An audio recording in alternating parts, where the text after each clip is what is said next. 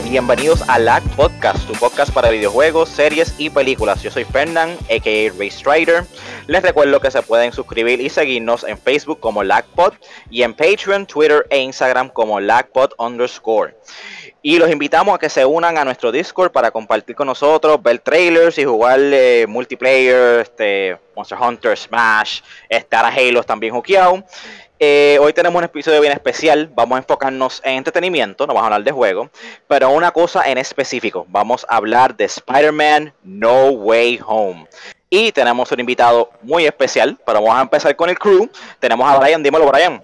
Dímelo, estamos ready hoy, a su alerta al que está escuchando ahora mismo, van a ver un poquito de spoilers, quizá mid-episode, so ya saben, están advertidos. Vamos a advertir, tranquilo, porque nadie oye los spoilers más que Jersey. Dímelo, Jersey. ¿Qué es la que hay? Ustedes saben que yo estuve 7 días sin entrar a social media, nada de Facebook, nada de Twitter, nada de Instagram. Teniendo ustedes poniéndome al día, estamos aquí ready, por fin vi Spidey. Mira si lo tiene tumbado, que el Facebook se ve inactivo, el de la página de nosotros. Y nuestro invitado hoy es una persona muy especial, el George Rivera Rubio. Dímelo, George. ¡Huepa! Gracias por invitarme, gracias por esa bienvenida, esa presentación y invitarme para estar un ratito aquí con ustedes hablando de No Way Home. Seguro. Para el que no me conoce, pues mi nombre, yo soy Jorge Rivera, el George. Tengo un podcast llamado Legalmente Dead, donde hago esto mismo más o menos, hablar de cosas de la cultura popular. También siempre es lunes, donde es un poquito más vacilón en general y pues buscando problemas que te entrevista. Así que gracias un millón por la invitación y estamos ready para hablar de esto. Sí, eso es así, estamos fuego, muy dura. Y gente, en confianza, sigan al George. El George le mete bien cabrón a lo que hace. Pero definitivamente. Pero vamos a ir con Spidey. Pues vamos al mambo. Spider-Man No Way Home, dirigida por John Watts. El cast, elenco es una cosa ridícula, no lo voy a mencionar ahora, vamos a ir tirando nombres ahí atrás mientras estemos grabando. Desde que se está grabando esta película, desde la postproducción, había un montón de hype, un montón de rumores, un montón de cosas que yo dije, mira, esto no puede ser real, esto es la gente como que dañándose las cosas, diciendo esos disparates. Y sale el trailer, y el trailer lo que hace es confirmar hypear la persona. No confirmarlo, pero como que esos rumores como que los validaba un poquito más, y el hype subió, las expectativas estaban por el techo. So, te pregunto, George, te voy a dar dibs, ¿logró llegar a las expectativas de esta película?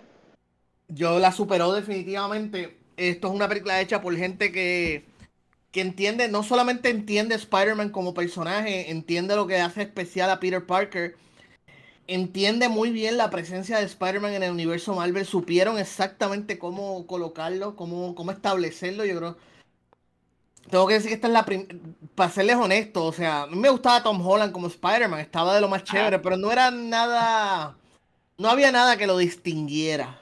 O sea, era como que pues un actor que le mete bien duro, que trabaja bien y que le mete a Spider-Man. Para mí esta es la película que lo consagra como Spider-Man. Y obviamente pues todo gracias a un buen guión, a una buena trama, al excelente trabajo de Tom Holland como actor. Todo fue una gran combinación. Estoy bien complacido con la película, súper, mucho mejor.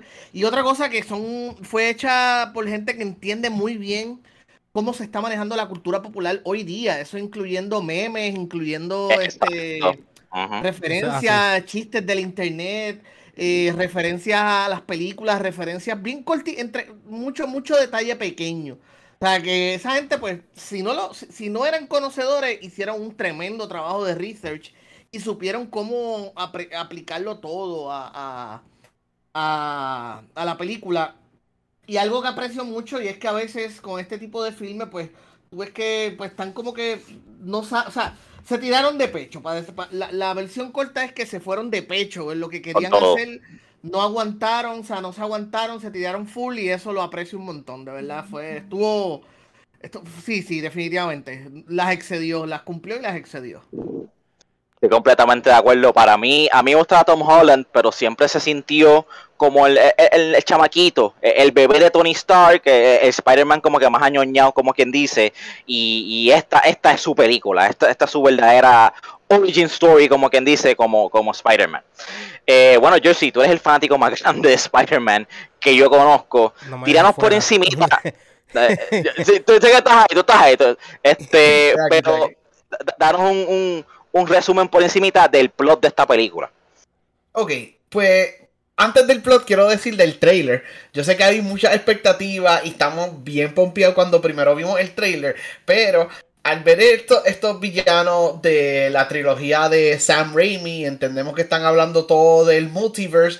Hay un poquito de miedo de que se convierta en Spider-Man 3, o sea, de la de Raimi, no la de Watts, porque si hay demasiados villanos, sabemos que pues, se puede perder el plot, no le van a dar tiempo suficiente a la película. So, yo estaba optimistic, pero un poquito cautious de lo que iba a ver en No Way Home.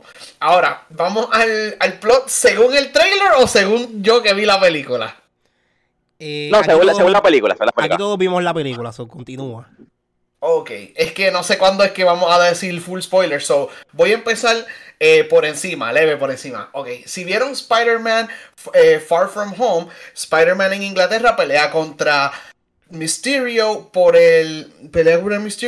una technology de Tony Stark que le iba a dar control sobre unos satélites y unos drones y todo eso. Mysterio pierde contra Peter, contra Spider-Man, y al final Mysterio, que le quedó el papel excelente a Jake Gyllenhaal, le da un mensaje directito al Daily Bugle con voz editada, haciendo parecer como si Spider-Man fue que causó el ataque, que causó que los drones atacaran a todas esas personas en London y que usara toda esa destrucción. Y aquí él termina diciendo su identity a todo el mundo, o sea, se lo dice al Daily Bugle, el Daily Bugle se lo va a decir a todo el mundo, y aquí la vida de Peter se empieza a decaer. Según vemos en los trailers, personas saben que Peter es Spider-Man. Eso le causa problemas en su vida personal, en problemas con sus amistades, y él busca ayuda de Doctor Strange. Pero, siendo un chamaquito que lo es, recuerden que Peter es un nene y no tiene mucha experiencia, él le empieza a poner muchos peros y muchos cambios a Doctor Strange, que estaba tratando de hacer un hechizo para arreglar las cosas. El hechizo... Sí, que básicamente no sabe lo que está pidiendo. Está pidiendo muchas cosas y sigue añadiéndole al final en la ventanilla del servicarro, y sigue pidiendo y la gente atrás está pitando bocina. Pues lo que causa Peter, pues entendemos que trae a otra gente de otro universo, y eso es lo que vemos en el trailer. Vemos a Alfred Molina y escuchamos la voz de Willem Dafoe. Sabemos que Jamie Foxx está reprising Electro, y perdonen, no me acuerdo del actor de Lizardman, pero Dr. Connors también vuelve, y es cuestión de Peter y sus amigos, porque él trae a MJ y a su guy in the chair a que lo ayuden. Y la línea bien graciosa del trailer de Doctor Strange: "Please Scooby-Doo this crap". So, ahí estamos en el plot. Spidey tiene que arreglar sus mistakes por no querer aceptar de que todo el mundo sabe quién él es. Eso es correcto. Eso es básicamente el plot nos deja donde terminó la segunda película de Spider-Man, que aquellos que no la han visto, pues recomiendo que la vean antes de entrar a esta película. Y pues setea ya toda la problemática de la película, de lo que es la tercera. ¿Tienen algo más que...? Traíste un punto bien válido. Y pues les quiero preguntar, ¿piensan que se manejó bien, fue balanceado como se manejó todos los villanos que salen en esta película? No. Ok. Explícate. ¿Piensas que no fue balanceado? Ajá, explícate. Dr. Connors no le dieron suficiente tiempo, pero en verdad no me interesa. Para mí, Willem Dafoe se robó la película, siendo el villano más interesante y más complejo. Alfred Molina fue como que bien sensitivo, o sea, apeló mucho a tus emotions, pero pues Dr. Connors no habló mucho. Y en cuanto a Jamie Foxx y Electro, para mí fue un poquito demasiado comic relief. Era cool, yo me sentía como que él está hablando verdad en todo el tiempo, pero fue bastante comic relief para mí. Ok. ¿Y tú, George? Dime la pregunta otra vez, como que me turbé ahí. ¿Piensas que balancearon bastante? Por ejemplo, Spider-Man 3, la de Sam Raimi, el problema más en el plot fue como que el balancear los villanos. ¿Piensas que hubo un buen balance de los villanos en esta película? No, pero esto es lo gracioso, y lo escribí en mi reseña, la pueden leer en QIIPO.com. Esto no es una película donde los villanos estén bien balanceados, pero la película está contando con que ya la audiencia los conoce. O sea, no tengo que desarrollarte a Doctor Octopus porque se supone que yo estoy contando que ya tuviste Spider-Man 2 probablemente muchas veces desde que estrenó en el 2002, creo, 2003. Sí, ya tuvieron que haber corrido 7 veces guapo. Villanos, o sea, exacto. Igualmente con Green Goblin, que podríamos argumentar que es el villano principal de la película. Sí. Willem Dafoe, pues ellos están contando con que ya todo el mundo sabe la historia de Norman Osborn, que todo el mundo ha visto esa película varias veces. Como dije ahorita, ellos están contando con que el Green Goblin ha hecho tantos y tantos memes. De él han hecho tantos y tantos memes que ya la gente lo conoce de una manera o todo. Esa historia. No era necesario darle tiempo a un desarrollo dentro de la película. O sea, es como quien dice, tírate a nada. Esto es, aprende a nadar, no, pues te tiré, olvídate. Se supone que ya se supone que tú sepas nadar y ya tú estés envuelto en esta montaña. No hay un buen balance de desarrollo de villanos definitivos, pero es con una buena razón. O sea, es con una buena alternativa. Y lo que te dan es piscaditos aquí y allá, especialmente con el Green Goblin. Lo mismo con los otros villanos, Electro, no hay ningún desarrollo con el Lizard, no hay ningún, el actor se llama Rhys Ifans. No hay ningún o Rhys Ifans, no sé cómo se pronuncia, mala mía, a los británicos que estén escuchando esto. O sea, no hay ningún desarrollo realmente, pero es que no, ellos entendieron que no iba a ser necesario porque el simple hecho de que ya los personajes tú los conoces y que los actores que lo están interpretando son excelentes actores. Pues, caramba, tienes a Alfred Molina, tienes a Jamie Foxx, obviamente tienes a Willem Dafoe, pues, o sea, no nos vamos a molestar mucho. Ahí quien podría haber salido mal fue el hombre de arena, Sandman, porque pues él es de la Spider-Man 3 y no es como que tampoco él tuvo mucho desarrollo en esa historia. Pero nuevamente, se supone que ya tú los conozcas, se supone que la película pues está presumiendo que no te tiene que explicar nada, que ya tú sabes lo que estás viendo y a quién estás viendo, y pues vamos a enfocarnos en Peter. Exacto. Eso está bien bueno. Fernan, anota por ahí para hacer una pregunta más adelante cuando lleguemos a full spoilers. Okay. Quiero que me digan las reacciones que tuvieron el crowd del cine con que la vieron. Porque yo la vi ayer y el crowd del cine tuvo una reacción que no me la esperaba. Y la quiero compartir con ustedes cuando ya estemos en full spoilers. Claro. Okay. Y eso que la película, o sea, voy a decir más, la película no solamente espera de ti y presume que ya su audiencia vio todas las demás películas de Spider-Man. Incluso presume que tú estás al día con lo que está pasando en el universo Marvel. O sea, la película incluso hasta pretende que tú hayas visto ya Loki y ya tú entiendas el concepto de las variantes y ya tú entiendas el concepto de los diferentes universos y diferentes realidades. Y ya la película presume, mejor dicho, que ya tú sabes todo lo que pasó en WandaVision. O sea, aquí hay una cuestión de que es una película, en ese sentido, si pudiera decir que es una debilidad de la película, y lo voy a poner entre comillas, lo voy a poner aquí, y el que lo quiera lo agarra. Podría decir que es una debilidad de la película que presume mucho del fanático. Sin embargo, pues tampoco yo los puedo culpar por eso. O sea, no me puedo molestar con ellos porque Spider-Man es uno de los personajes más populares de la historia. O sea, aquí rayos, aún alguien que no sepa leer de cómics sabe que Spider es Peter Parker y le mataron el tío Ben. O sea, lo mínimo, tú sabes. En parte, pues no es algo que, o sea, si me pudiera poner piqui Mickey, pues lo puedo decir. Pero no, la película y funciona muy bien. Yo pienso que yo diría que es cool. Perdón. Es uno de los casos en que el fanservice funcionó. Sabemos que el fanservice casi siempre lo critican, todo el mundo lo odia. Miren la última película de Star Wars, se me olvidó el nombre. Así de mucho el precio. Que lo que tiraron fue un montón de como que The Rise of Skywalker. Skywalker. The Rise of Skywalker tuvo un montón de fanservice, pero no se sentía coherente con el plot, con la historia. No lo hicieron bien. En este caso, pienso que es la manera más perfecta de hacer fanservice hacia gente que son fanáticas de hace años de lo que es Spider-Man. Sí, definitivo. incluso para aquellos que quizás sean más jóvenes y no están tan conocidos como las películas de Tobey Maguire o las de Andrew Garfield, porque son más jóvenes todavía, hay momentos en la película donde hay ciertos personajes que le da break a explicar su historia para caer en tiempo para esas personas que quizás no saben tanto. Y lo mencionan levemente a por la encimita. hija y eso. Claro. Eso es verdad. Lo pasa, sí, mira, aquí hay un fenómeno que ocurre con este tipo de películas, pues, que son de fans, y es que esas primeras 2 semanas, quienes van a ir a verlas especialmente son los fans. Ya después de la segunda, tercera semana en adelante, pues quizás van a empezar a ir viendo gente que no se quiere quedar afuera. O sea, se activa el FOMO, El bandwagon. el Fear Most of, espérate, todo el mundo está hablando de esta película, todo el mundo está hablando, pues yo no conozco tanto de Spider-Man, a lo mejor yo no soy tan fanático del universo Marvel, pero yo quiero ver lo que todo el mundo está viendo. Y esta película está presumiendo de que esa gente que baila en masa, y así mismo ha sido, o sea, así mismo les ha funcionado.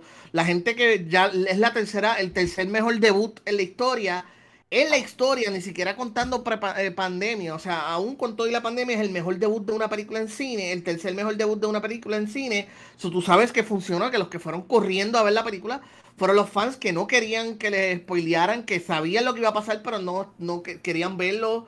O sea, y ya entonces, pues después empezarán a ir la gente que no está tan familiarizada. Pero esa gente no hay problema porque esa gente pues no les molesta que tú le digas un spoiler. Esa es la gente que te va a preguntar lo que hay.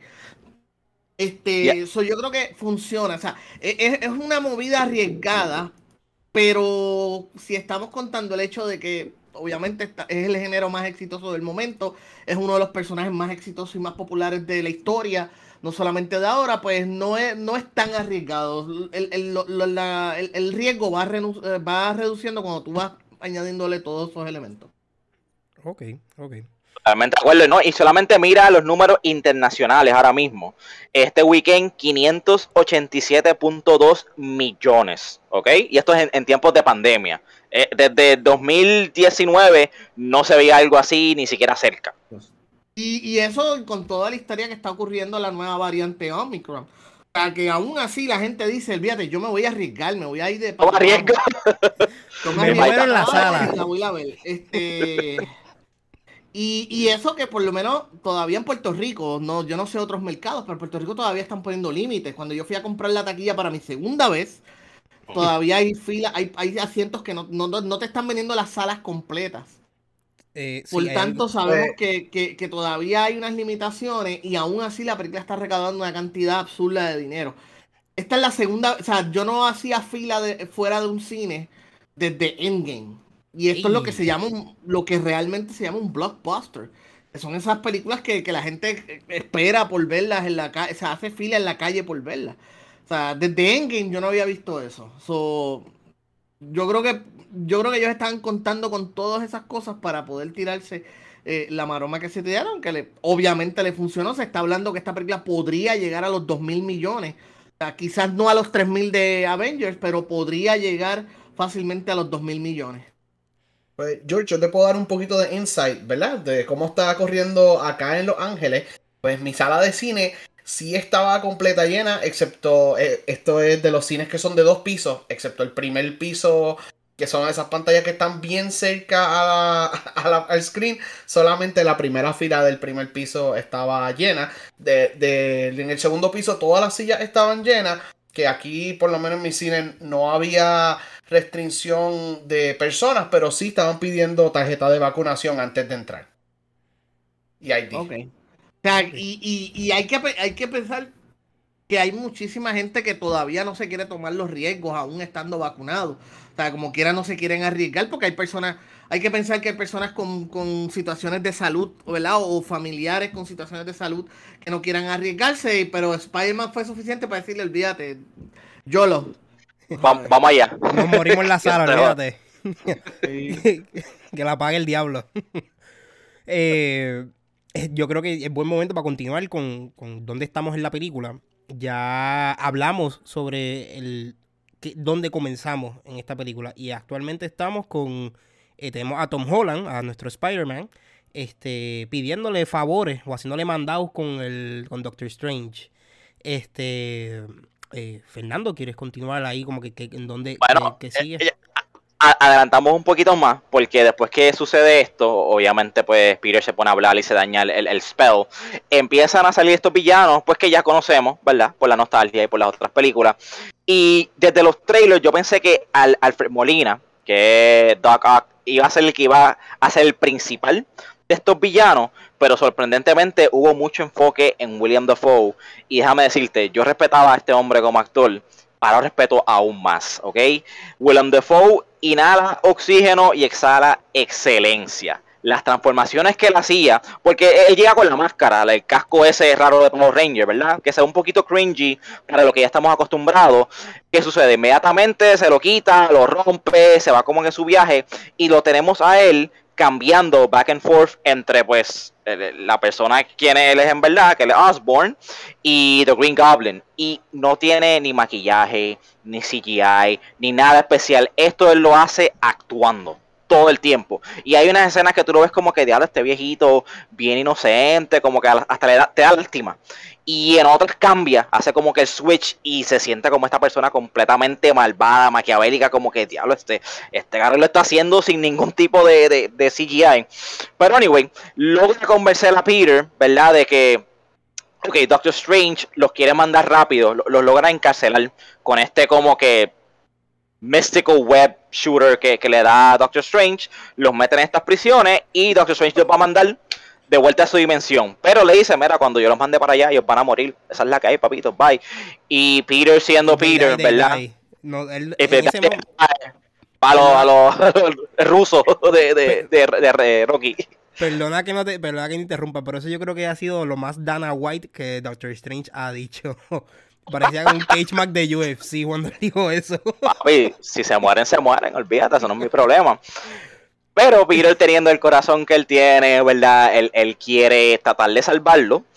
Y aquí vemos un momento meme de William Dafoe que le dice, I'm somewhat of a scientist myself. Y Sí.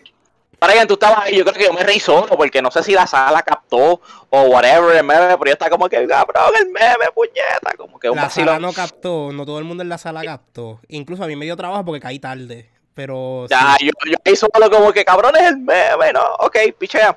Y nada, logra convencer a Peter de que, mira, no, yo soy un scientist, te puedo ayudar a buscar las curas, qué sé yo.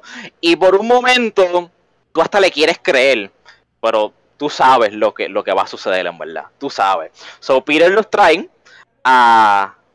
si ellos se están quedando en un apartamento de Happy, él tiene como un check ahí de Tony, que pueden como que crear y sintetizar diferentes cosas para intentar curarse, y por un momento como que estaba funcionando, como que logran arreglarle el chip a Me lo creí. Doc Ock. Yo me lo creí como que, pues la arreglaron a él, todo chilling, un poco aburrido, te diría yo, a este punto es como que, chico, pero ¿qué va a pasar aquí? Mala mía, Yoshi. Ellos dos trabajando juntos, sorry. Willem Dafoe y Spidey trabajando juntos. Yo me lo creí, diantre, esto va a funcionar. Vamos a curar a casi todo y uno que otro se va a zafar. Pero no, es que él tenía planes all along. Y para que le cojan un poquito más de respeto a Willem Dafoe, ¿verdad? Ya nos impresiona a todos. Leyendo entrevistas por acá, él hizo parte de los stunts con 66 años. Él no quería hacer la película si no lo permitían hacer stunts. Y yo, oh, wow. Tenemos a nuestro Jackie Chan. Sí, el Jackie Chan americano. Mira, quería mencionar algo, añadir algo a lo que estaban diciendo de Willem Dafoe. Aquí voy a, ¿verdad?, sacar las canas a pasear. Cuando anuncian la película original de Spider-Man, todavía el internet no es lo que era ahora. Pero aún así recuerdo que había como que molestia, incomodidad o queja entre las fanaticadas de que por qué le habían cambiado la máscara a Willem Dafoe. O sea, tú sabes, al Green Goblin, perdón. O sea, que el Green Goblin en los cómics es su cara, no es una máscara. Ujú. Entonces, pues cuando sale la película, pues hubo alguna queja de que le hicieron una máscara, bla, bla, bla, bla, bla. Anyway, sale la película y la gente se le cayó la boca porque Willem Dafoe hizo un trabajo. Hay una escena en la película original que me parece que le hicieron referencia a en esta ocasión. El underdog. Y es la película cuando él está hablando al espejo. Es la parte de la película cuando él está hablando al espejo. Y esa parte la hicieron en una toma. Él solo, o sea, él mismo hablándose él, cambiando de Norman al Duende Verde sin ningún tipo de efecto especial, sin ningún tipo de maquillaje, es él, o sea. Y entonces aquí en la película pues lo vemos nuevamente y vemos el cambio que él hace con solamente mover una ceja, cambiar un poquito el tono de la voz. O sea, es genial, es freaking genial lo que él hace. Y nada, es para que a veces pues los fans se quejan por cosas, pero es porque no le dan la oportunidad. Y en esta ocasión ellos aprenden la lección y dicen, espérate, tenemos a uno de los mejores actores vivos ahora mismo de película, ¿para que le vas a poner una máscara? Tú sabes, por película, o sea, ponlo como es, porque en la película, en la primera película se entiende que él usaba la máscara porque él tenía que ocultar su identidad. Pero aquí no hay ninguna necesidad de que tenga esa máscara. ¿Y por qué tú le vas a poner una cubierta a uno de los mejores actores vivos? Y se fueron de pecho. Y eso es lo que yo estaba hablando ahorita, de que se fueron de pecho y se los aprecio mucho a los desarrolladores de esta película. Se ve hasta más cool el costume nuevo de Green Goblin. Sin duda alguna. Y definitivamente lo dejaron hacer su trabajo, lo dejaron actuar. Y es esta escena que para mí cambia el tono completo de la película. Aquí yo me sentí un poquito seguro, como que, pues, loco, tienes un apartamento lleno de todos los villanos, pero están como que chilling, como que, pues, ¿cuál es el peligro aquí? ¿Sabes? ¿Cuál es el danger? Y en esta escena, como dijo George, con simplemente levantar una cejita, William Dafoe da el cambio, ¿verdad? De Norman Osborn a Green Goblin. Y para mí, aquí es que la película mete el pie en el pedal y nunca se detiene. Ahora, ahí es que aprieta, de verdad. Ahí es que aprieta completamente. Yo creo que ese momento fue el momento de la película donde ya tú sabes que las cosas, tú sabes que todo va downhill en este momento. Que, by the way, Green Goblin aparentemente veía lucha libre porque le hace un par de llavecitas ahí a Peter, le hace un batismo. 3 movidas de lucha libre. Sí. Yo vi 3 movidas de lucha libre. Yo vi cuando Peter le hace una huracarana, una canana que él la detiene, cuando le hace la Powerbomb y le hace el Spinebuster, que fue la más obvia de todas. Y lo destruye. Las 2 veces que vi la película lo grité, yo bien ridículo en el cine, porque Spinebuster, oh my god, he's broken in half. Y yo, uno acá, ¡tángana! Dale duro que no soy yo. Bueno, creo que ya. Hasta que me ataca. Ay, Dios mío. Todos los locutores de aquí. Yo creo que ya no tenemos más remedio. Tenemos que entrar en territorio de spoilers. Esto es un heartbreak que yo no me lo esperaba. Todo el mundo está diciendo de que vieron esta película, salieron llorando y que viene emotional. Y dije, vas a llorar por muchas razones, pero aquí tienes la primera. Spoilers, si no has visto la película, this is it. Favor, no vamos a entrar a spoilers. Si no has visto la película, ¿qué haces aquí? Dale pausa, vete a verla y vuelve aquí, pero no queremos dañar la experiencia de nada de eso, por favor. De aquí en adelante, spoilers. You've been warned. Pues nada, Green Goblin le da una pela asquerosa a Peter y en eso pues llega Aunt May, que es Marisa Tomei, a ayudarlo. Y bien similar a lo que iba a suceder en la original, tú sabes que él usa como que el glider e intenta matar a Peter con las pullitas del glider, le mete un cantazo a Aunt May. Y yo vi ese cantazo y dije, la mató, ¿sabes? No, ahí no hay break. Yo pensé que en ese momento murió. Ahí la mató instantáneo. Eso no fue todo. Yo pensé que le iba a encontrar a 2 tías May, porque le mete por el mismo medio. Y decía, tía May, y tú también, la tía May. Literal. 2 tías May ahora. Literal, así de fue el cantazo. Yo dije, yo sé que esto es de Disney, o sea, no puede ser tan savage. Pero yo vi que se paró y yo, espérate, pero esta cabrona tiene superpoderes porque le dieron duro, está viva, en serio. Y ok, va, let's go. Y cuando veo que no, espérate, me tengo que sentar. Y como que empieza a sangrar, le dije, No fue el glider nada más. El glider le dio y después él lo terminó.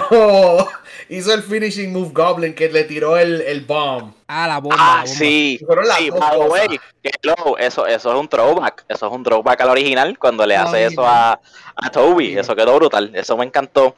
Pero pues tenemos como que el time. Yo imagino a la tía mía diciendo, oye, me acaban de dar un cantazo, pero yo creo que esto yo lo sobrevivo. Déjame con un break, ¡boom! La bomba ahí. Es como que no. Ella, Como que ya no, no. ok. Never mind. Se levantó y estaba viendo un juego de los Lakers con Kobe de momento. Diablo. Ya. Yo sufrí esta parte porque ella estaba pasando como que no te querían decir va a pasar o no va a pasar, ella va a morir o no va a morir, ella estaba de pie peleando a Peter, hablando y todo, hicimos the right thing y tacho.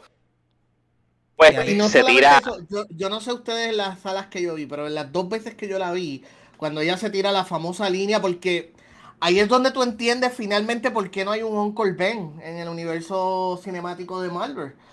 Es ese momento donde tú haces clic y tú dices, wow, o sea, lo que dije al principio de que este Spider-Man nunca se había sentido Spider-Man completo, aquí cambia por completo.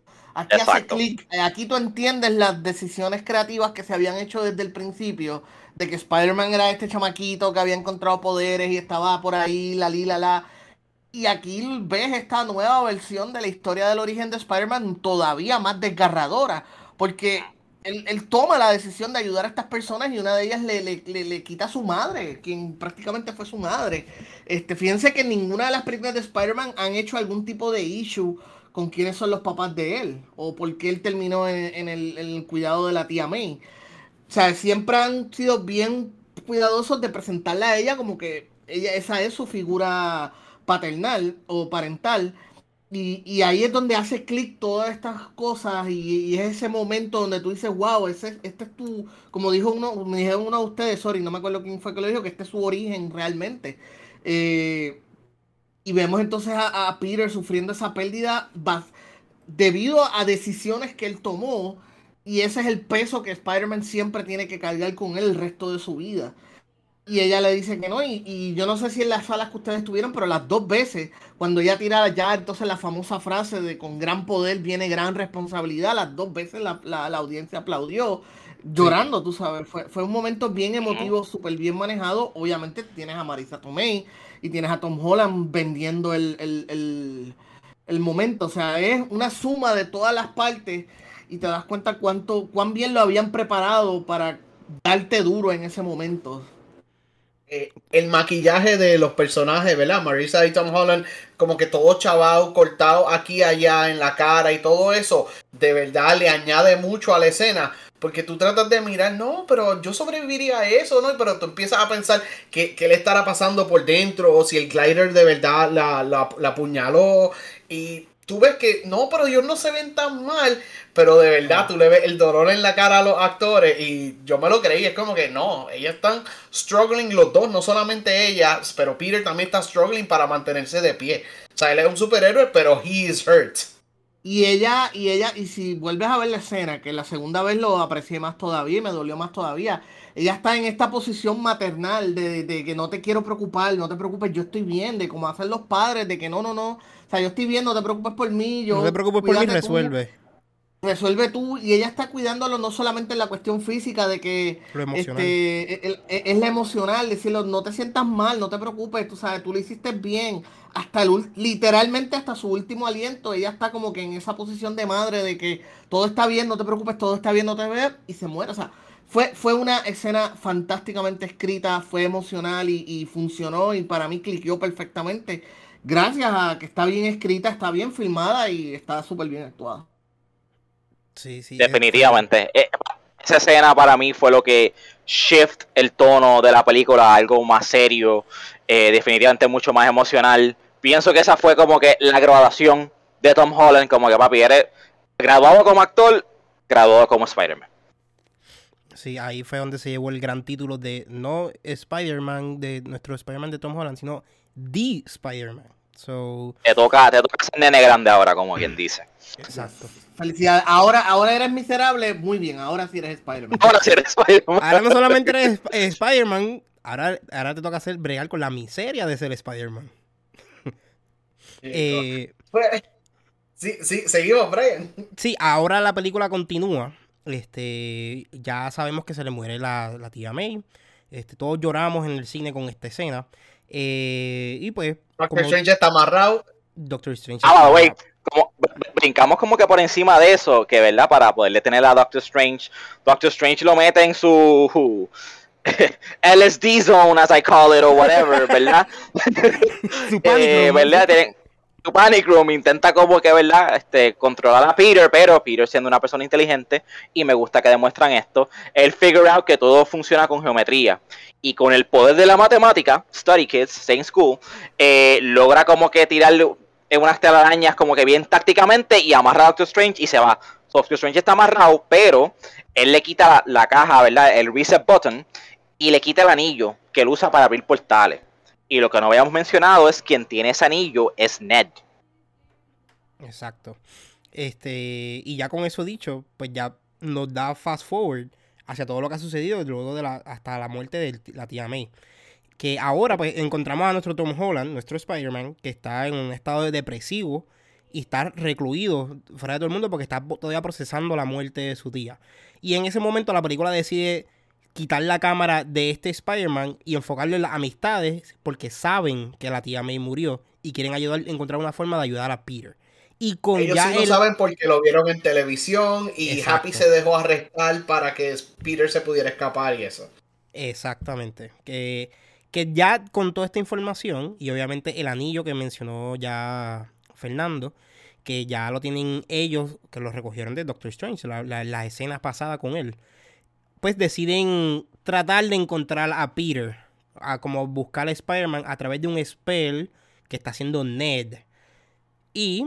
Porque lo que pasa es que Ned está lo loco como que, chico, que si hubiera una forma de conseguir a Peter, no coge el celular y como que mueve las manos a lo loco con el anillo, ¿verdad? Puesto, y ve que como que era un spark. Y MJ le dice, mira, que tú acabas de hacer, sigue haciendo eso, como que enfócate en buscar a Peter Parker, ¿verdad? Y él, no, pues dale, y pues empieza a hacerlo, ¿verdad? Sin entrenamiento, pero pues who cares. Y abre un portal buscando a Peter Parker.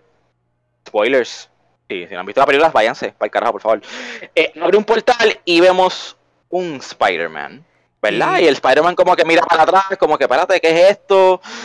Y empieza a caminar hacia donde nosotros, ¿verdad? Atravesar el portal y ya ahí Brian y yo escuchamos en la sala como que eso explotó. La gente ya sabía por dónde venía.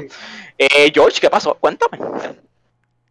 No, eso mismo, quiero añadirle algo, que la película como que no lo explica muy bien, creo que se quedó, yo no sé si es que la película no lo explica muy bien o es que lo dejan ambiguo a propósito, pero la cuestión es que los dos Spider-Man también estaban en el universo Marvel.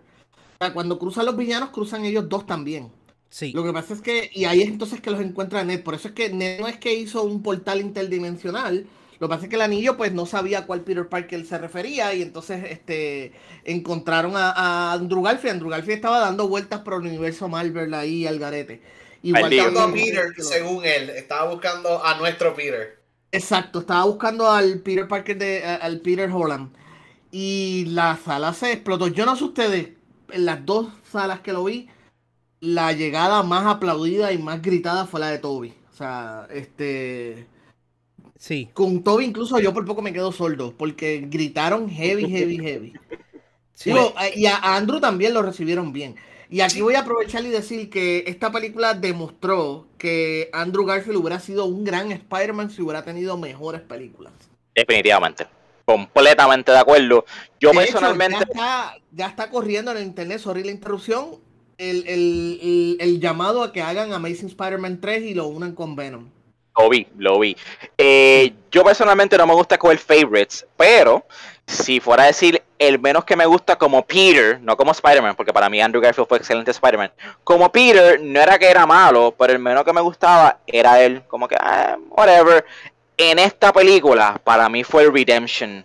No sé, hubo algo de la química, la manera que él interactuó con todos los personajes en algún momento, la actuación, voy a ir a una parte bien específica de la actuación de Andrew, pero pues eso más ahorita, pero todo todo, para mí, Andrew Garfield lució súper bien en esta película y lo elevó como actor y como un Peter Parker en mis ojos. No sé ustedes. Pues, Concuerdo. aquí yo quería decirle a George y a ustedes que a lo mejor la sala con la que yo lo vi son personas más jóvenes o algo, porque cuando salió Garfield la gente rompió a aplaudir y a gritar y qué sé yo qué, y pues en esta misma escena Ned hace otro portal, pero en vez de frente a él sale detrás de él otro portal, y cuando entra este próximo Peter Parker, Tobey Maguire, bien pocas personas aplaudieron y eso, mucha gente no sabía quién era.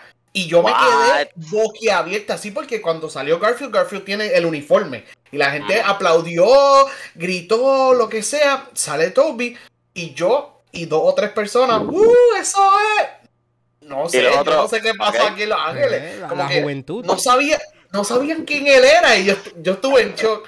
Yo digo, eso fue mi sala, yo no la vi Opening Night, me imagino que si la veo Opening Night con todos los nerds igual que yo y van a saber quién es quién, pero me sorprendió que gente en mi sala no sabía quién era Maguire.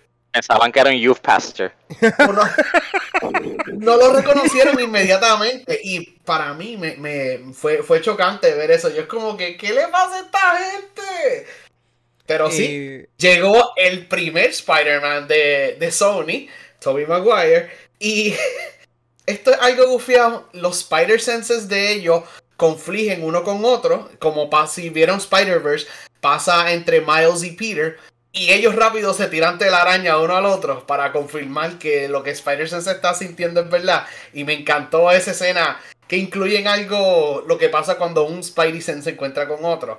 Eso fue perfecto love letter para los comic fans. Concuerdo.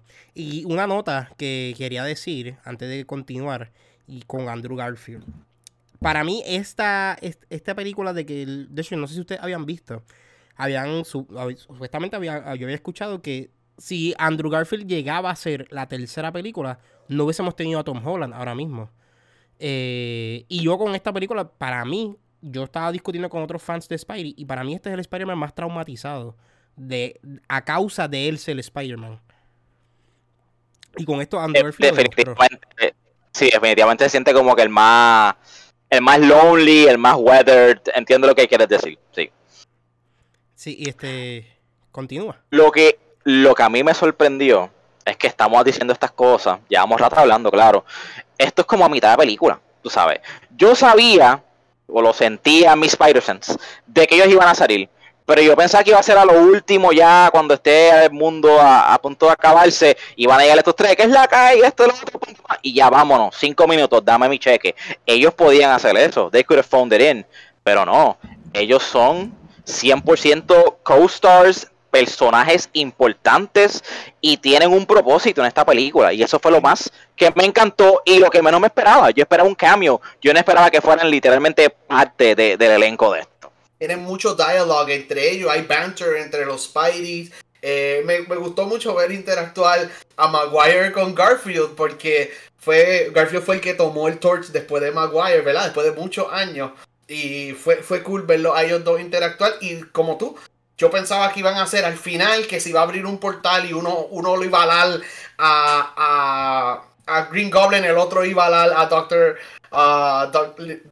¿cómo se dice? A Dr. Connors y ya. Pero al ser eso tan parte y tanta interacción, no sé qué le entró a estos actores que quisieron hacer esto, y que bueno que le dieron la oportunidad, porque según uno ha escuchado por ahí, Garfield estaba un poquito triste, que le quitaron el papel. Maguire pues dijo que eso le hizo la carrera un poco difícil, tratar de hacer otros papeles después de Spider-Man, y pues todos eran rumores o todos eran exageraciones de la prensa, porque en esta película para mí ellos se estaban divirtiendo volviendo a los papeles.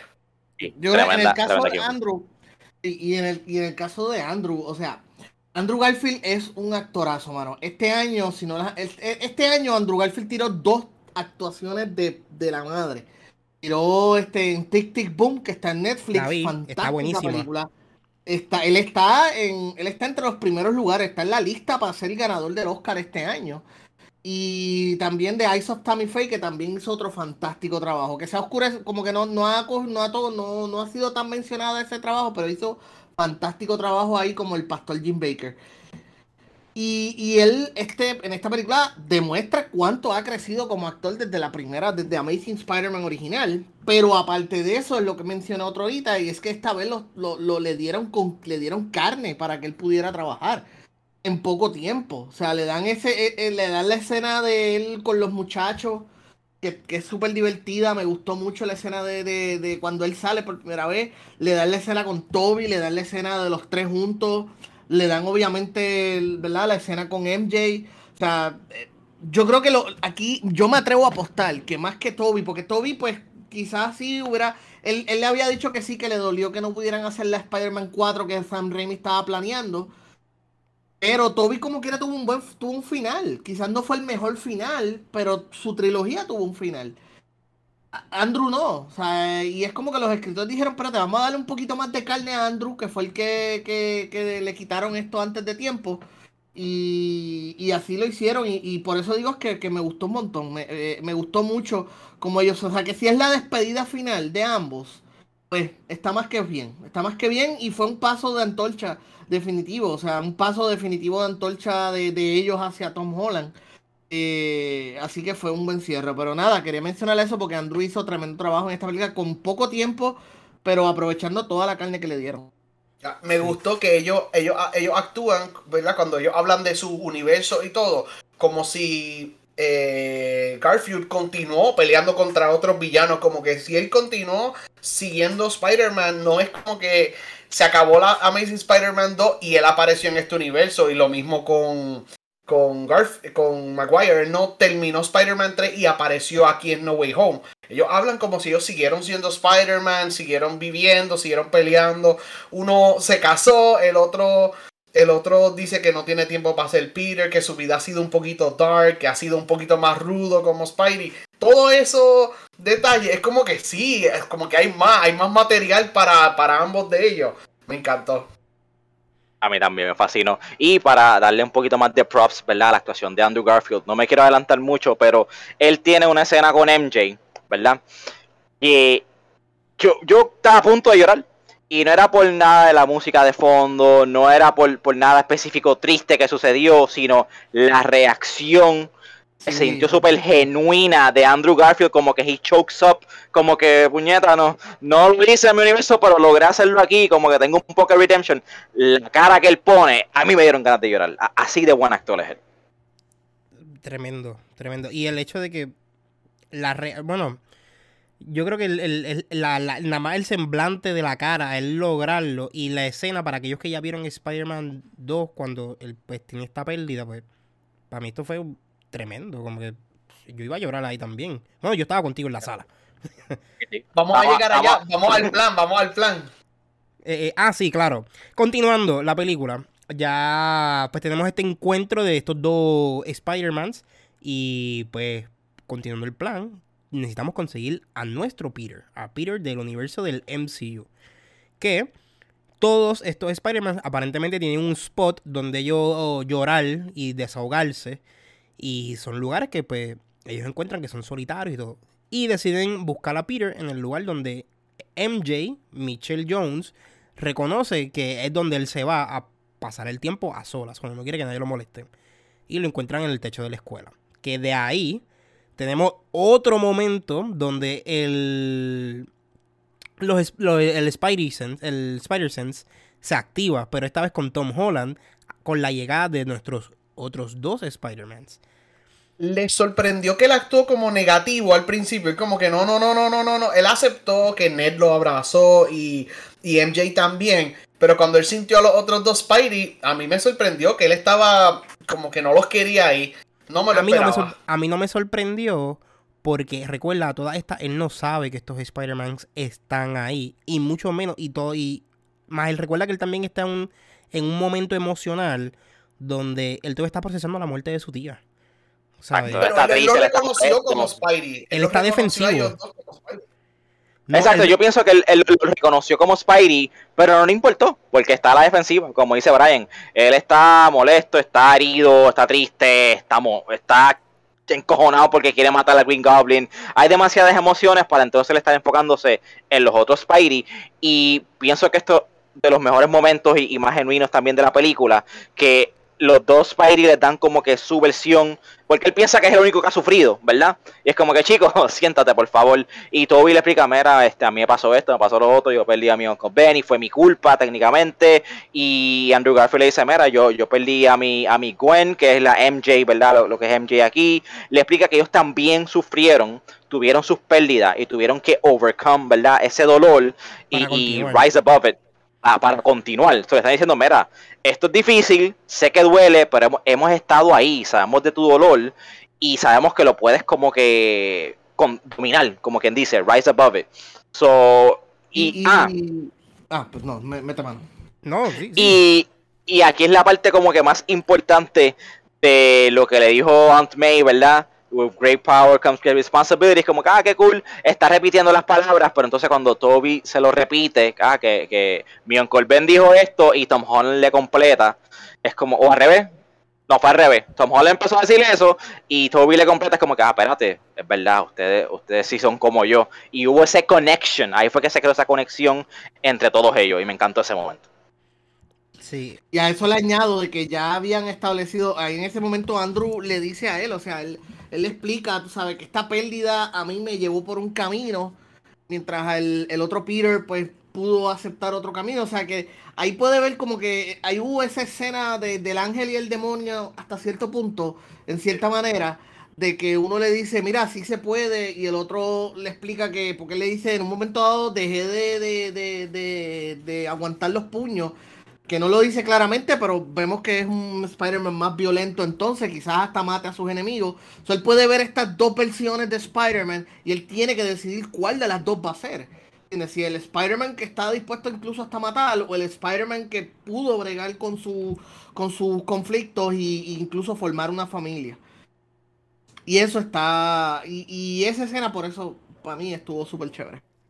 Yo estoy completamente contigo que eso de el diablo y el ángel, como que hicieron a Toby parecer como que el que sufrió mucho, pero se levantó de todo eso. Y me encantó. Y de ahí vamos para el laboratorio. Vamos a hacer nerdos por un rato. Sí, aquí pues ya están formulando el plan. Y obviamente, como ya parte del plan, se llega a nuestra. Se repite otra vez el meme de I'm kind of a scientist con Andrew. Y decidan a formular el plan de buscarle curas a cada uno de nuestros villanos. Obviamente se dividen la responsabilidad.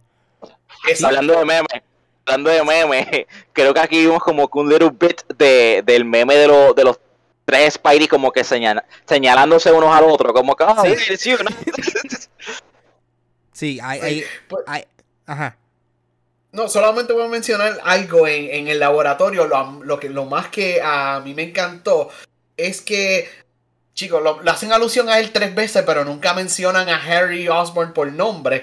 Pero sí, Tobey Maguire dice que yo he estado pensando en una solución. O sea, él pensando que él manejó lo de Harry y manejó lo de Norman mal. So, él ya había estado pensando en un fórmula para counteract el Green Goblin Serum. Y eso como que me encantó. Como que sí, ya yo había empezado a bregar esto cuando se lo dice a Tom Holland. Y es como que, wow, he regrets como él en sus propias películas manejó esto. Y ya es muy tarde para hacer algo en su propio universo. Pero ahora ya tenía en la cabeza como él lo hubiese hecho antes. Que me encantó. Es como que Spider-Man bien inteligente, bien thoughtful, bien sentimental. No sé, fue algo que a mí me encantó ese touch. Fue una forma de rendirle tributos a estos Spider-Mans también. Y ahora que mencionas a Harry Osborn, hay una escena que a mí me mató de la risa. Y es una escena con Ned tratando de como que hacerle preguntas a los otros Spideys, porque quiere saber si hay otro Ned. Si hay otro Ned o si estos Spider-Man también, ¿qué les sucede a los mejores amigos de ellos? Y tiene esta conversación con Toby, donde Toby le dice, a mi mejor amigo yo lo maté. Es como que, ok, mala mía. Y de ahí en adelante, la película, pues, Ned le dice siempre a Tom Holland como que yo no voy a hacer nada, no voy a convertirme malo, ni nada por el estilo, ni voy a planear nada en tu contra. Pero nada. Oye, pero Vamos a recordarle eso ahorita. Recuérdalo en el para ahorita. Sí, es mala mía. Sí, tranquilo. Ahora con ya esta gente, pues ya tienen ya cuadraron el plan. Ahora les toca anunciarse y dónde van a llegar los villanos. Que pues Peter hace un llamado hacia el Daily Bugle, hacia J. Jonah Jameson, nuestro querido reportero favorito del MCU. J.K. Simmons, Notice Centro, papi. Aquí hay otro bebé, es de vitamina. Pues ya eso en el llamado que van a estar en la Torre de la Libertad, que curiosamente esta Torre de la Libertad reconoce que hubo unos Avengers y que hubo un Captain America porque está en la Torre de la Libertad aguantando el escudo. Y ahí donde se forma ya la última batalla de esta película. Que... Jersey, ¿puedes continuar? Claro que sí. No, yo quería... perdón. Dímelo, Sí, George. Sorry, es que entendí George en vez de Jersey, más o menos. Sí, es Jersey, sorry. No, pero empieza la pelea. Sabemos que tienen solución para todos los villanos. Hay villanos como Sandman que en verdad no le importa ser curado, solamente quieren volver al universo y quieren presionar la cajita mágica de Doctor Strange. Doctor Strange todavía está missing in action y los tres Spidey van a tener que pelear, pues cada uno con algún villano que nunca se han encontrado, ¿sabes? Que no tienen la misma experiencia. ¿Y qué pasa en la pelea, George? Ahora sí, perdóname, mala mía. Pues mira, empiezan a pelear y el problema es que no están acostumbrados, por lo menos el de Toby y el de Andrew no está acostumbrado a pelear junto a más nadie y les dan una salsita empezando la pelea porque el Electro de Jamie Foxx pues adquiere poderes. Nos olvidó decir que en un momento dado la máquina que estaba ayudándolas a construir soluciones para los villanos, esa máquina estaba funcionando con uno de los reactores de Tony Stark. Y Electro se lleva ese reactor y se lo encaja a él y empieza a absorber poder. Eso de Super Electro, Mega Electro o algo así. Electro en esteroides. Electro en esteroides, Steroid Electro. Y en este caso, pues, el tipo pues les está dando una salsita, más entonces Lizard y el Hombre de Arena que están ahí peleando junto a él para tratar de cada cual salvar su propio pellejo. Lo chévere de esta escena, obviamente, es ahí entonces vuelve a estar el meme de los tres Spider-Man, que es donde se empiezan a hablar de que, espérate, yo estuve en los Avengers, que esa escena estuvo fantástica. Y todavía ahí como que, fantástico, los Avengers. Por cierto, algo que quería mencionar, y es que en esta película, lo dice, sin decírtelo, te lo dicen, que en el universo Marvel no existe Norman Osborn, no existe Oscorp, no existe Doctor Octopus. O sea, los villanos de Spider-Man que se han usado hasta ahora, pues no existen en el universo Marvel, excepto ya el Misterio y el Buitre.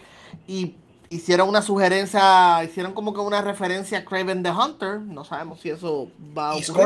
Scorpion también. Y Scorpion también, correcto. Han hecho una referencia a eso. Hicieron una referencia a Miles Morales, la segunda referencia que hacen en las películas de Marvel. De Tom Holland. Que me mató de la risa cuando tuvieron esa conversación. Sí, estuvo fantástico.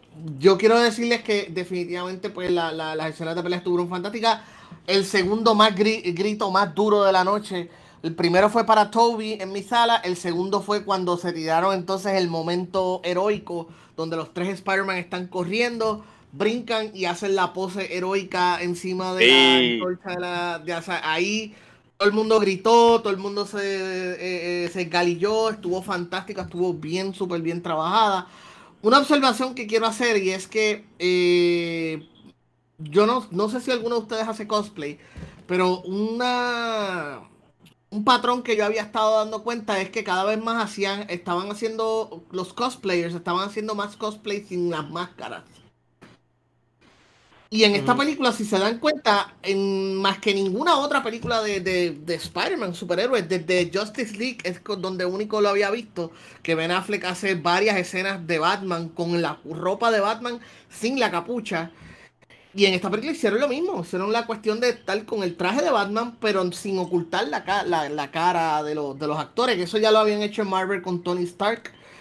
Me imagino yo por la misma mentalidad de que no vamos a contratar a estos actores para tenerle las caras tapadas la mayoría del tiempo. Exacto. Vamos a buscar alguna manera de que estos actores se puedan ver. Y nada, eso más una observación que otra cosa. Buena observación, George. Yo específicamente peleé mucho porque en las películas de Fox de los X-Men nunca tenían máscara, y algo que me molestaba y algo que le aplaudo a los directores rusos cuando hicieron Endgame es que en la pelea final Captain nunca se quitó el casco y siempre peleó con el casco, y a mí se sintió como si yo estuviese leyendo un cómic, y es algo que me encanta.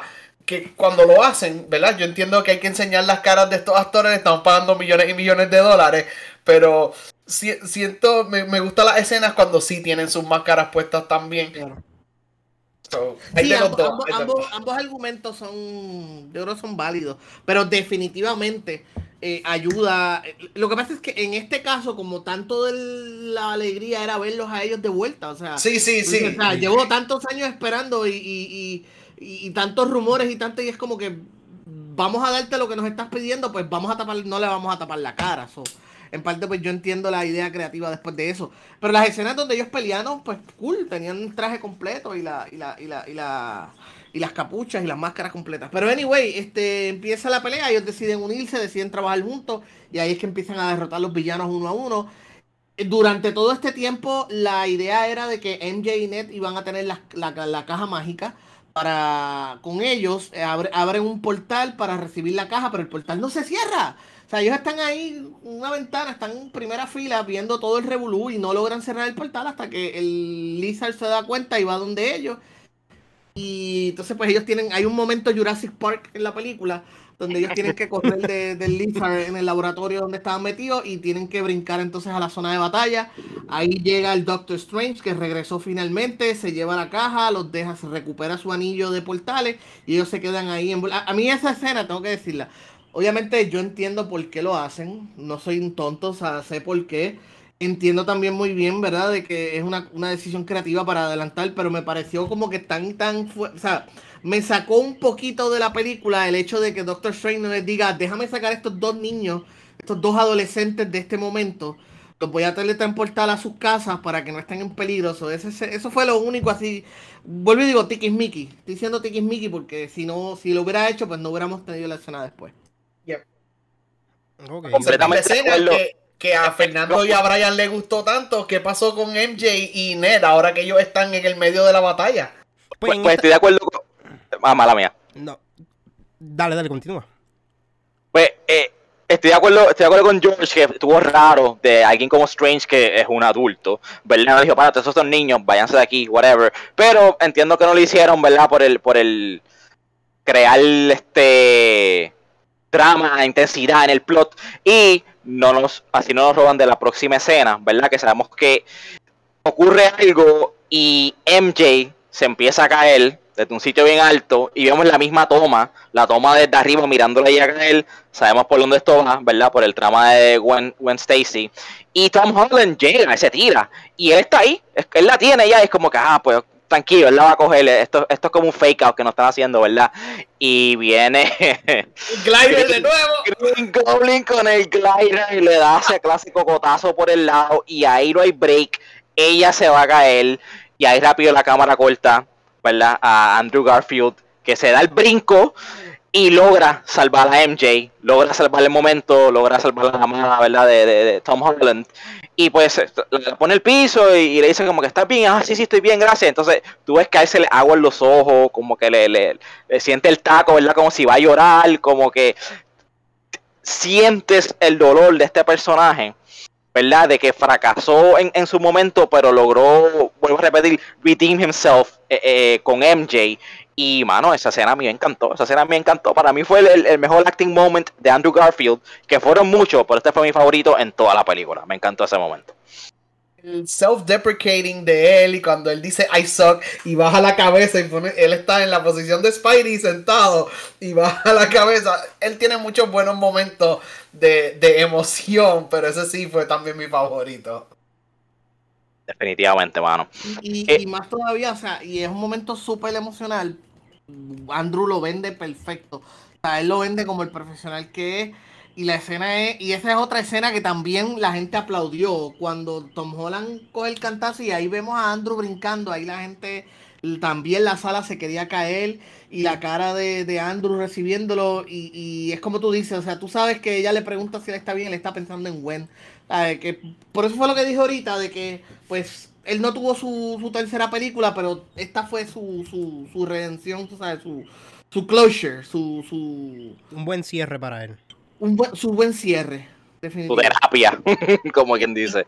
Y a este punto le ganaron a todos los villanos menos a Green Goblin. Y vamos para el confrontation entre Tom Holland, Spider-Man, contra Green Goblin. Que Tom Holland, aquí se le salen todas las emociones que tenía aguantado. Sí, aquí ya llegamos a un punto donde, ok, ya están todos los villanos atrapados, ya bregamos con ellos. Vamos a bregar con el main villain, que por culpa de él no, se murió, a todas estas, se murió la tía May. Y hay mucho, como que hay mucho sentimiento de odio y molestia dentro de Tom Holland al momento de enfrentar al Green Goblin, él solo. Yes. Llega un momento en la batalla donde pues están más o menos como que entre ganar y perder, que está 50-50, pero de momento pues obviamente nuestro héroe toma el mando en la batalla y lleva la delantera y se deja sucumbir por el enojo y la furia y toda la mezcla de emociones que tiene dentro, porque a todas estas no han pasado ni 24 horas de la muerte de la tía May, que es bueno recalcar. Y en ese momento que se percata Toby que él está a punto de matar a William Dafoe, interviene. Con el mismo glider. Interviene, exacto. Lo iba a matar con el mismo glider. Y en ese momento pues, interviene para dejarle saber como que this is not the way. Nosotros somos Spider-Man. Como que no. Y pobre Tobey Maguire. Se llevó la puñalada en la espalda. Ahora, el grito más grande de toda la noche, y mira que gritaron en nuestra sala, fue cuando apuñalan a traición a Toby. La muchacha, y estaba Brian, yo y mi esposa, la que estaba al lado de mi esposa, de Roxani, dio esa clase de grito de que ¡no! Otra vez, a diablo, espérate. Ella lo conoce personalmente, parece, no sé. Pero el resto de la sala se quedó en shock, como que anda para el carajo, ¿qué acaba de pasar? No, mi infancia, por favor.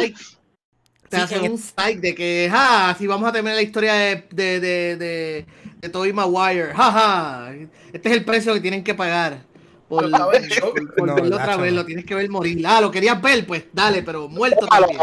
Tómalo muerto. George, lo vas a ver y lo vas a enterrar.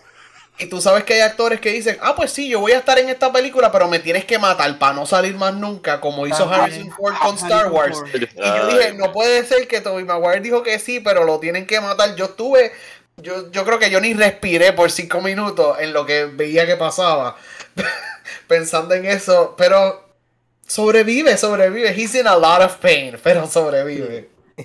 Y fíjate que esto nuevamente es una escena bien interesante porque normalmente cuando hay este tipo de momentos donde el héroe está a punto de cruzar la línea, desde el punto de vista narrativo, lo ideal es que el héroe llegue a esa conclusión sin ninguna ayuda externa. O sea, que el mismo yo pensé. el que decide, no lo voy a matar, pero llega Toby a ayudarlo y si vamos a ver es un comentario meta porque Toby es Peter Parker, es Spider-Man.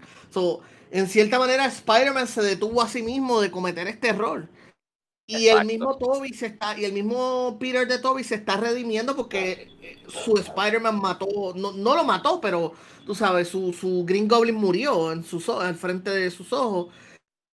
Y como él le había dicho, y él es el Spider-Man que le dijo, yo obtuve mi deseo de ver la persona que yo pensaba que había matado al tío Ben muerto y no me dio ningún tipo de satisfacción. De alivio. Yo no quiero que tú pases por lo mismo.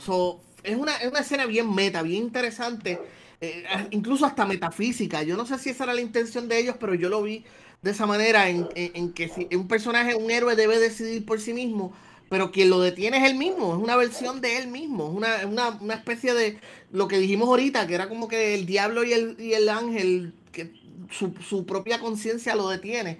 En cierta manera sí, Spider-Man decide no matar al Green Goblin. Y eso estuvo fantástica esa escena. Y le das un otro momento heroico final al Spider-Man de Toby. Sí, no, y que de cierta forma, es una escena donde tiene a un Spider-Man maduro, ya, por decirlo así, ya un hombre, a llevar por el camino a este nuevo Spider-Man. Otra forma más para pasar la antorcha, por decir así. Para mí, lo que yo noté. Así como que mentorearlo. Sí. Como mentorearlo, como que mira, no voy a dejar que cometas los errores que yo cometí, ¿sabes? Y yo sé que tú eres bueno porque yo soy tú, pero yo soy más maduro, voy a ayudarte en esta, ¿verdad? Que quedó cabrón lo que hicieron. Exacto, el older brother interviniendo. Pues curan a Norman, a Green Goblin, y él dice el What have I done, línea que dicen muchas veces en películas de superhéroes. Pero aquí viene la conclusión que yo no me la esperaba. Doctor Strange pierde el control del spell, ya que Green Goblin metió una de las bombas dentro de la cajita y explotó la caja.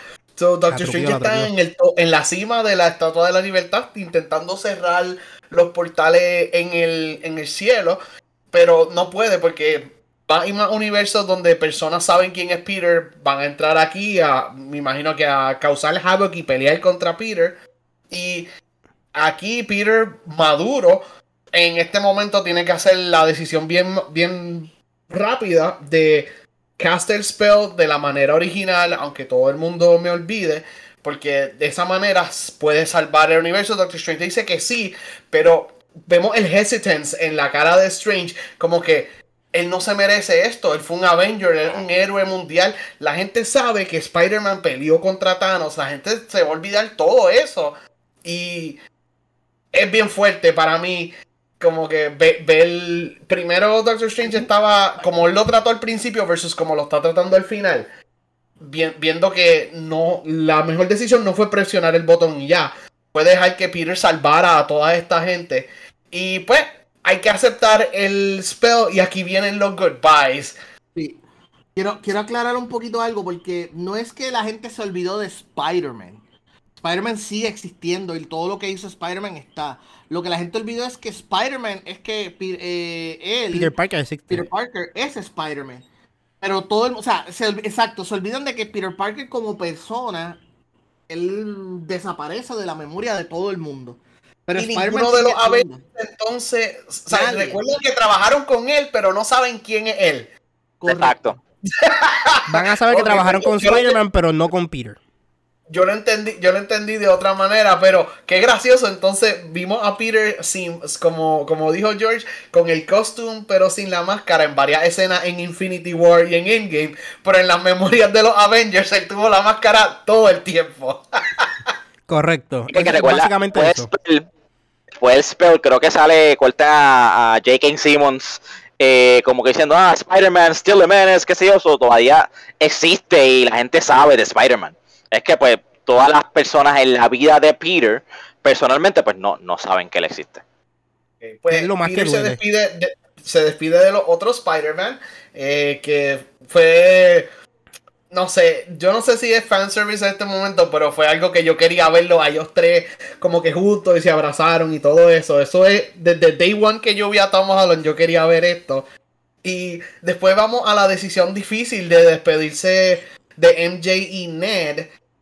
Y yo sabía lo que iba a pasar, pero Peter les dice a ellos que los va a encontrar, que él va a ser parte de las vidas de ellos, y MJ le dice algo como que you better or I will figure it out, que me encantó. Esta MJ es bien directa, es bien inteligente, y me gustó eso, que ella dice que ella lo va a averiguar si él no se lo dice. Sí, y yo creo que antes de continuar para la próxima escena, que ya el final de la película, aquí hubieron muchos easter eggs para futuras películas y futuros proyectos, que lo habíamos mencionado ya, el George lo había mencionado, los futuros villanos, que salió Kraven en una de las imágenes, que vemos el celaje, salió también Scorpion, salieron pues salieron varios semblantes en el cielo en el momento que Doctor Strange perdió el control. Y eso es bueno notarlo porque recuerden que hay un contrato de 3 películas más para el futuro. Y hay mucho contenido hay mucha tela para cortar.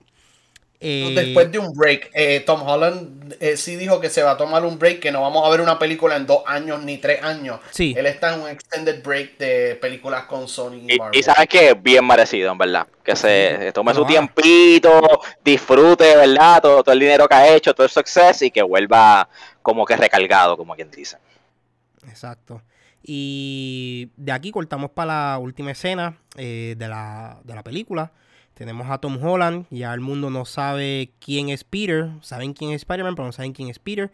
Él se consiguió un apartamento. Si se fijan, en una de las cajas, tanto funciona el spell que él no tiene sus documentos para saber que él es ciudadano americano, ni los grados, ni los estudios completados. Porque vas a ver un libro que tiene el GED, que tiene que coger el examen del GED.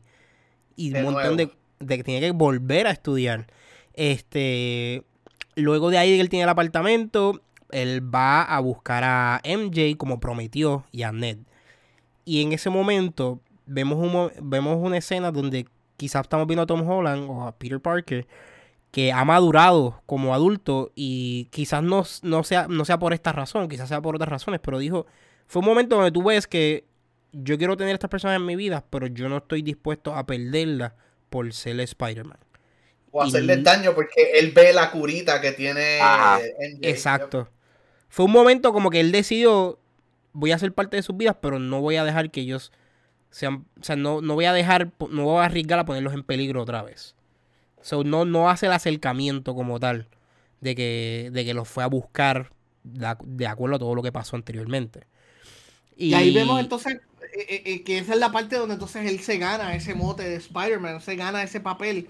Porque, o sea, y estoy hablando de Peter Parker, no de Tom Holland, pero estoy hablando de que él gana, entonces se convierte en Spider-Man. Porque esa es la esencia de un héroe, de que se sacrifica por los demás, pone los intereses y la importancia de los demás frente a él. Y él acepta vivir una vida de completa soledad, de empezar su vida desde cero, de no tener familia, no tener amigos, simplemente para protegerlos. Eso es correcto. Y es ese momento donde tú dices, ese es Spider-Man. Ese es el Spider-Man que tiene una carga en los hombros que va a llevar toda su vida y no quiere que nadie la cargue por él. O sea, él está dispuesto a ese sacrificio por sus amigos, por sus amistades, por el mundo entero. Y ahí entonces es que tú dices, o sea, entró como Peter Parker y salió como Spider-Man de esa tienda. Exacto, definitivamente. Correcto. De acuerdo con eso. Como quiera, yo pienso que MJ como que ella sintió el spark, sintió que había algo ahí. Y a lo que te dije que iba a volver con Ned, Brian, ¿te acuerdas que él dijo mucho como que no, prometo no volverme malo e intentar matarte ni nada de eso? Él no se acuerda de eso ahora. No. So, la puerta está abierta para Ned, para un possible villain. No sé qué ruta tomen con eso. Yo estoy seguro que Jacob Batalon, creo que se llama Batalon, algo así, no le molestaría y creo que le había dicho que está dispuesto a eso. So, vamos a ver qué pasa. Vamos a ver. Y ya con esto, pues, la película acaba con un nuevo traje de Spider-Man, uno low budget, Básico. porque, exacto, uno más básico, porque recuerden que ya no tenemos a Tony formando parte de su vida, ni la gente sabe quién es Peter. So, ahora tenemos a nuestro basic Spider-Man, el traje solamente es tela o spandex. Pero se ve bien brutal. Se ve brutal, ¿sabes? Y aquí vemos lo que tú habías dicho ahorita, uno de ustedes dijo ahorita de cómo esta película también empuja a Spider-Man a ser más cómic. O sea, no, lo que había mencionado al principio, que se fueron de boca. Ese color nunca se había usado en ninguna película. Y ese es el color más brillante y más vivo de Spider-Man, que es este color. O sea, que es como que el Spider-Man de esperanza, de seguir adelante, de meter mano. El Spider-Man, o sea, porque por lo general... Ustedes saben que los últimos 20, bueno, más que eso, si contamos desde la Batman de Tim Burton en el 89, pues las películas de superhéroes tendían a ser pues más oscuras, más dark, los colores más muteados. Mejor ejemplo que... Las películas de X-Men son todos cuero, todo leather. Todos cuero, todo negro, con algunos detallitos en colores. Y el universo Marvel ha ido cambiando eso poco a poco. Yo me acuerdo cuando, después que se salió la primera película de Wonder Woman, me acuerdo que uno de los primeros posters que tiraron fue el traje. Que sí. Como quien dice, le estaban diciendo, esta va a ser colorida, no va a ser el brown ese deprimente de Batman y Superman.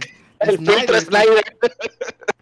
Qué mejor ejemplo que el filtro de Snyder, que te pone todo oscuro, todos los colores son apagados. Siempre está nublado en el universo de Snyder. Ahí siempre llueve. Siempre.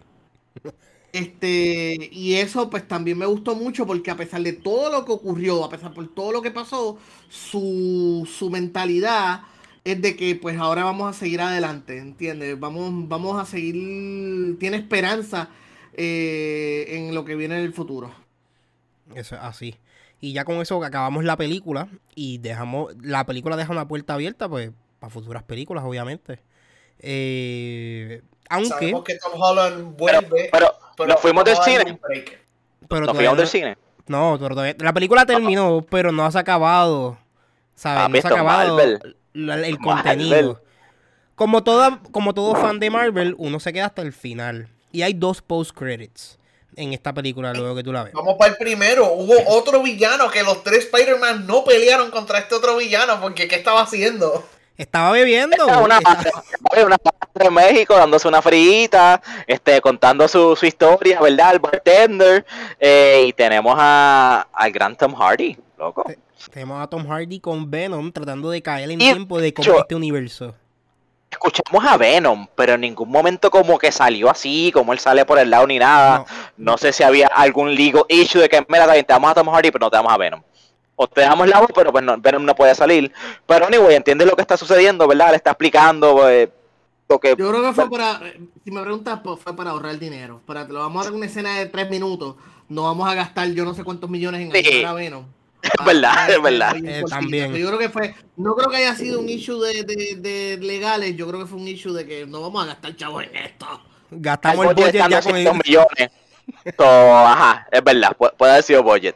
Pero anyway, ¿qué sucede tan pronto, verdad? Ya Doctor Strange parece que tira el spell. Vemos que Venom y Tom Hardy vuelven otra vez a su universo, pero se queda como una babita ahí, un poquito de Venom y se empieza a mover. Ellos encontraron la manera de implementar a Venom en el MCU. Eso es correcto. Dejaron una forma para poder integrar al Venom que conocemos dentro del MCU. Así sea una parte de él, no técnicamente tiene que ser ese Venom. Y Tom Hardy vuelve a su Sony Universe donde está Morbius. Sony Universe. Exacto. Y de aquí estaban diciendo, como dijimos ahorita, hay un grito para que el Spider-Man de Andrew Garfield se una con ese universo. Y así la próxima película sea con... O sea, que Andrew tenga su próxima película y lo interfiera. Entonces, pues ya ese universo tendría su Spider-Man. Para mí sería una gran solución. Sería matando 2 pájaros de un forma tiro. bien chévere de darle otra película a Andrew de Spider-Man, que ya vimos lo bueno que puede ser en buenas manos. Y de una vez pues, tienes Spider-Man y el Venom que ya todo el mundo conoce. Ya, y en este punto las audiencias son bastante inteligentes para no confundirse porque hay un Spider-Man acá y otro Spider-Man allá. Yo entiendo que eso podía causar problema o confusión antes o a principios de los 90, pero ya nosotros estamos listos para eso. Y un poquito más... listos. Perdón, mala mía. Es que iba a decir que estamos tan y tan listos que la escena, que realmente no es una escena, es un teaser... Después de todos los créditos, la reacción en la sala fue tan grande que a mí me sorprendió. Pero anyway, sigan, mala mía. Pienso que es mucho más audience friendly, el tú traer a Andrew Garfield, ¿verdad? Que ya la audiencia está familiarizado con ello, a tú hacer un recast de nuevo, para solamente tener un Spidey para la película de Venom. Sí, completamente de acuerdo. Estoy de acuerdo. Definitivamente prefiero uno de los 2 Spider-Man que ya tenemos a un recast porque sería demasiada confusión. Sí, pero yo creo que con esto ya podemos mover los últimos minutos de esto. Ya se acabó toda la cosa, el segundo post-credits. Y es nada más y nada menos que nuestro Doctor Strange Multiverse of Madness. Que este teaser, pues presentan varias cosas que si ustedes estaban siguiendo ya en el MCU, las series que ya estaban en Disney Plus, que para mí lograron integrar esto magníficamente. Nos presentan a Wanda. Y no solamente nos presentan a Wanda, sino que nos presentan también todo esto de lo que es las variantes igualmente. Y el multiverse que ya lo habíamos tocado, y un Doctor Strange ahí que se ve medio rarito, que entiendo que va a ser o el villano o algo muy importante en esa película. Vemos dos villanos en el trailer, a ese Doctor Strange y a Shuma Gorath, que mucha gente lo conoce por los juegos de Marvel vs. Capcom, pero lo vemos por primera vez en el MCU animado y es gigantesco. Lo que yo interpreté, lo que yo entendí con ese trailer, es que ese es el Doctor Strange de What If. Exacto. El Doctor Strange Supreme. Sí, que esa es básicamente para el que no haya visto What If, vean What If. Este es el Doctor Strange que no perdió su talento con las manos ni se la lastimó, pero perdió el amor de su vida y hace todo lo posible para recuperarla. Lo interesante de esto es que lo que dijimos al principio, tienes que haber visto ya, o sea, tienes que haber visto WandaVision para que entiendas cuán poderosa es Wanda, como la Scarlet Witch. Tienes que haber visto Loki para que entiendas el concepto de las variantes. Y tienes que ver What If para que sepas quién es ese Doctor Strange Supreme. Tiene 2 episodios dedicados a él, si no me equivoco, ¿verdad?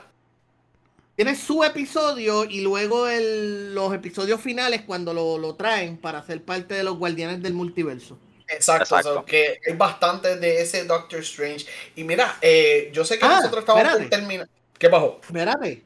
Y si ya ellos tiraron algo del What If en live action, si se confirma que este es Doctor Strange Supreme, por ahí vendría Captain Carter. Es verdad. Me parece. Es verdad. A mí me parece que con o sea, luego de esta película, luego de ese teaser, que vuelvo y digo, la audiencia gritó cuando lo vio, cuando vio al Doctor Strange Supreme, la gente, en mi sala gritó la segunda vez. Quiere decir que más cosas, ellos están tanteando las aguas para ver si van a traer más cosas. Y Halle Atwell está nuevecita. Allá lo que hay que ponerla es a hacer el ejercicio con Brie Larson. Ponerle ahí, le hacemos un truco ahí de cámara, le hacemos que se vea más alta y la ponemos a hacer Capitán Carter. Sin problema alguno. Yes. Claro que sí. 100% teorías del multiverso. Yo estaba hablando con Fernando. Te las cuento después off air, George. Pero, mira, yo tengo una pregunta para ti, George. Ya que esta película tiene tantas cosas y nosotros usualmente vemos un trailer y el trailer nos spoilea todo, pero esta película, los trailers guardan bastantes secretos. Lo que trajo fueron más dudas.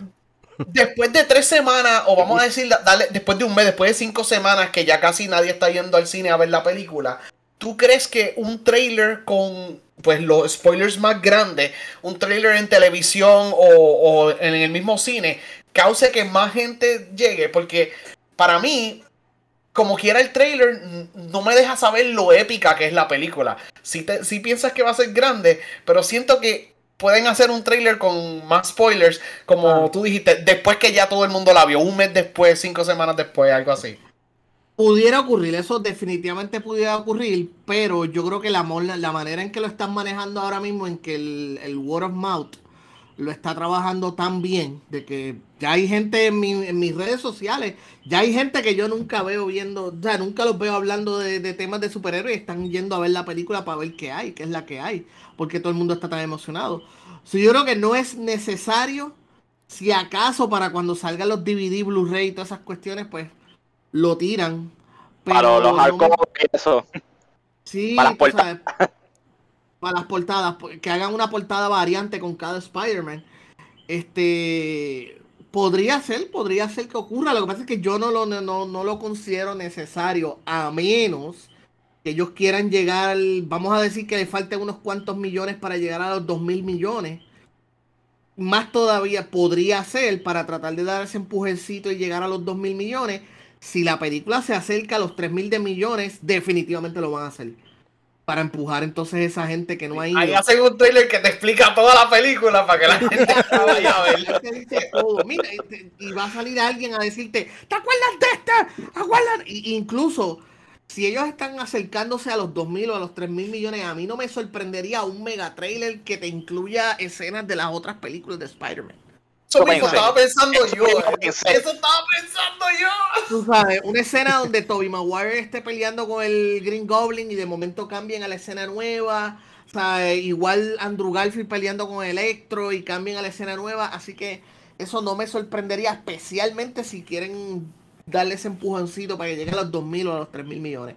Hay que ver cómo se va a comportar la taquilla en los próximos meses. Yo dudo mucho que ahora mismo no. La única película que pudiera darle un poquito de cantazo que va a estrenar las próximas semanas es Matrix Resurrection, que estrena el miércoles que viene.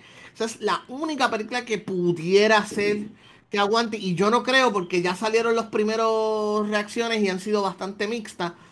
So, Y también no sé, el factor de que va para HBO Max.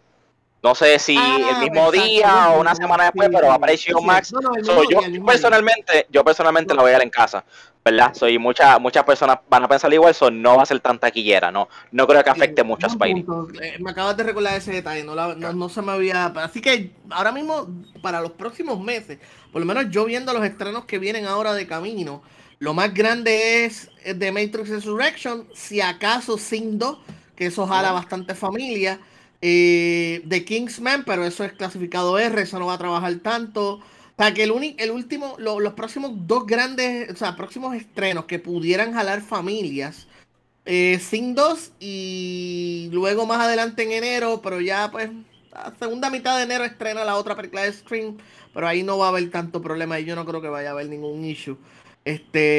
Así que por lo menos por las próximas 2 semanas, 3, quizás hasta 4 semanas, no creo que nadie pueda detener el impacto de Spider-Man o pudiera llegar a los 2.000 millones y si ellos lo ven necesario, sí, va a ocurrir ese trailer. Okay. Perfecto. Mire, George, yo sé que nos dijiste al principio que hiciste una reseña de Spider-Man, que voy a ver tu reseña cuando terminemos aquí. ¿Vas a hacer una reseña de Matrix? Yo hago reseñas de varias películas. Esta semana sale mañana la veo. De hecho, la voy a ver mañana y probablemente ya mi martes o el miércoles esté mi reseña lista. ¿Y Sí, sí, definitivo. dónde pueden ir a ver tu reseña los que nos escuchan? En kivo.com es Q B de bueno o.com. .com. Y nosotros vamos a poner los links en el episodio, que pueden buscarlo en la descripción del episodio en Spotify, en Google Play y en Apple Podcast. Va a estar, ¿verdad que sí? Eso es Yes, correcto. también recuerden que el podcast, yo tengo el podcast Legalmente Nerd, con donde hablo con Lola Wood y Gasustar, que también vamos a estar hablando de la película. Así que también pueden escuchar ahí si quieren seguir escuchando más cosas. Durísimo, durísimo. Pues mira, ya vamos a ir cerrando. George, si tienes alguna otras redes adicionales que quieras decir para la gente que nos Tengo escucha. demasiadas redes. Pueden buscar todas las redes en linktree.com, el George RR, que ahí están todas mis redes.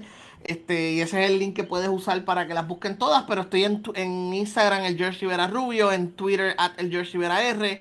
Y entonces también en TikTok y el George Rivera Rubio y en YouTube también. Durísimo, durísimo. Y acá pues nosotros nos pueden conseguir como LAG Podcast en Instagram, Twitter y Facebook. A mí me pueden buscar como JB Carrión, donde sea que estén jugando en sus consolas. Y como BRN Carrión en Instagram y Twitter. Y Fernando, ¿y a ti?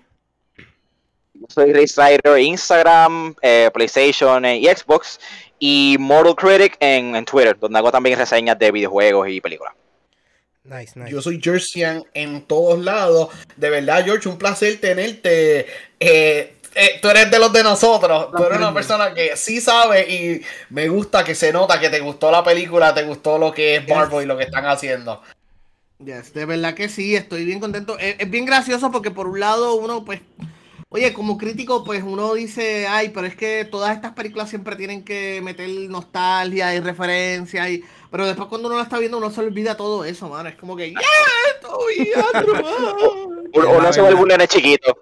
Sí, sí, y es una película que está hecha para eso, está hecha para apreciar el personaje, es una película que, o sea, está hecha por gente que entiende muy bien lo que hace a Peter Parker un personaje tan especial, tanto a Peter Parker como a Spider-Man. Es una carta de cariño hacia el personaje, es una consolidación de Tom Holland como el Spider-Man por los próximos años, que definitivamente pues, y te deja con ganas de ver más, o sea, te da todo lo que tú querías, más también te deja con ganas de más, o sea, es un triunfo en todos los sentidos de la palabra. De lo que debe ser una película de superhéroes. La película es tan buena que un director más vago hubiese cortado todo el development de Tom Holland para enfocarse en los dos Spider-Man viejos, pero le da development a los tres y como quiera te hace ver que Tom Holland creció dentro de la misma película y no es fácil hacer todo eso. Definitivamente que no. Estoy de acuerdo. En verdad que kudos a John Watts. Seguí yo. So, ya creo que con eso ya nos vamos y vamos cerrando, gente. Así que, nada, hasta la próxima. Gracias, Nos vemos. se me olvidó decirle gracias por invitarme y esta conversación, la verdad, la pasé muy bien. Qué bueno. A ti, George. Igual. Igual. Yeah.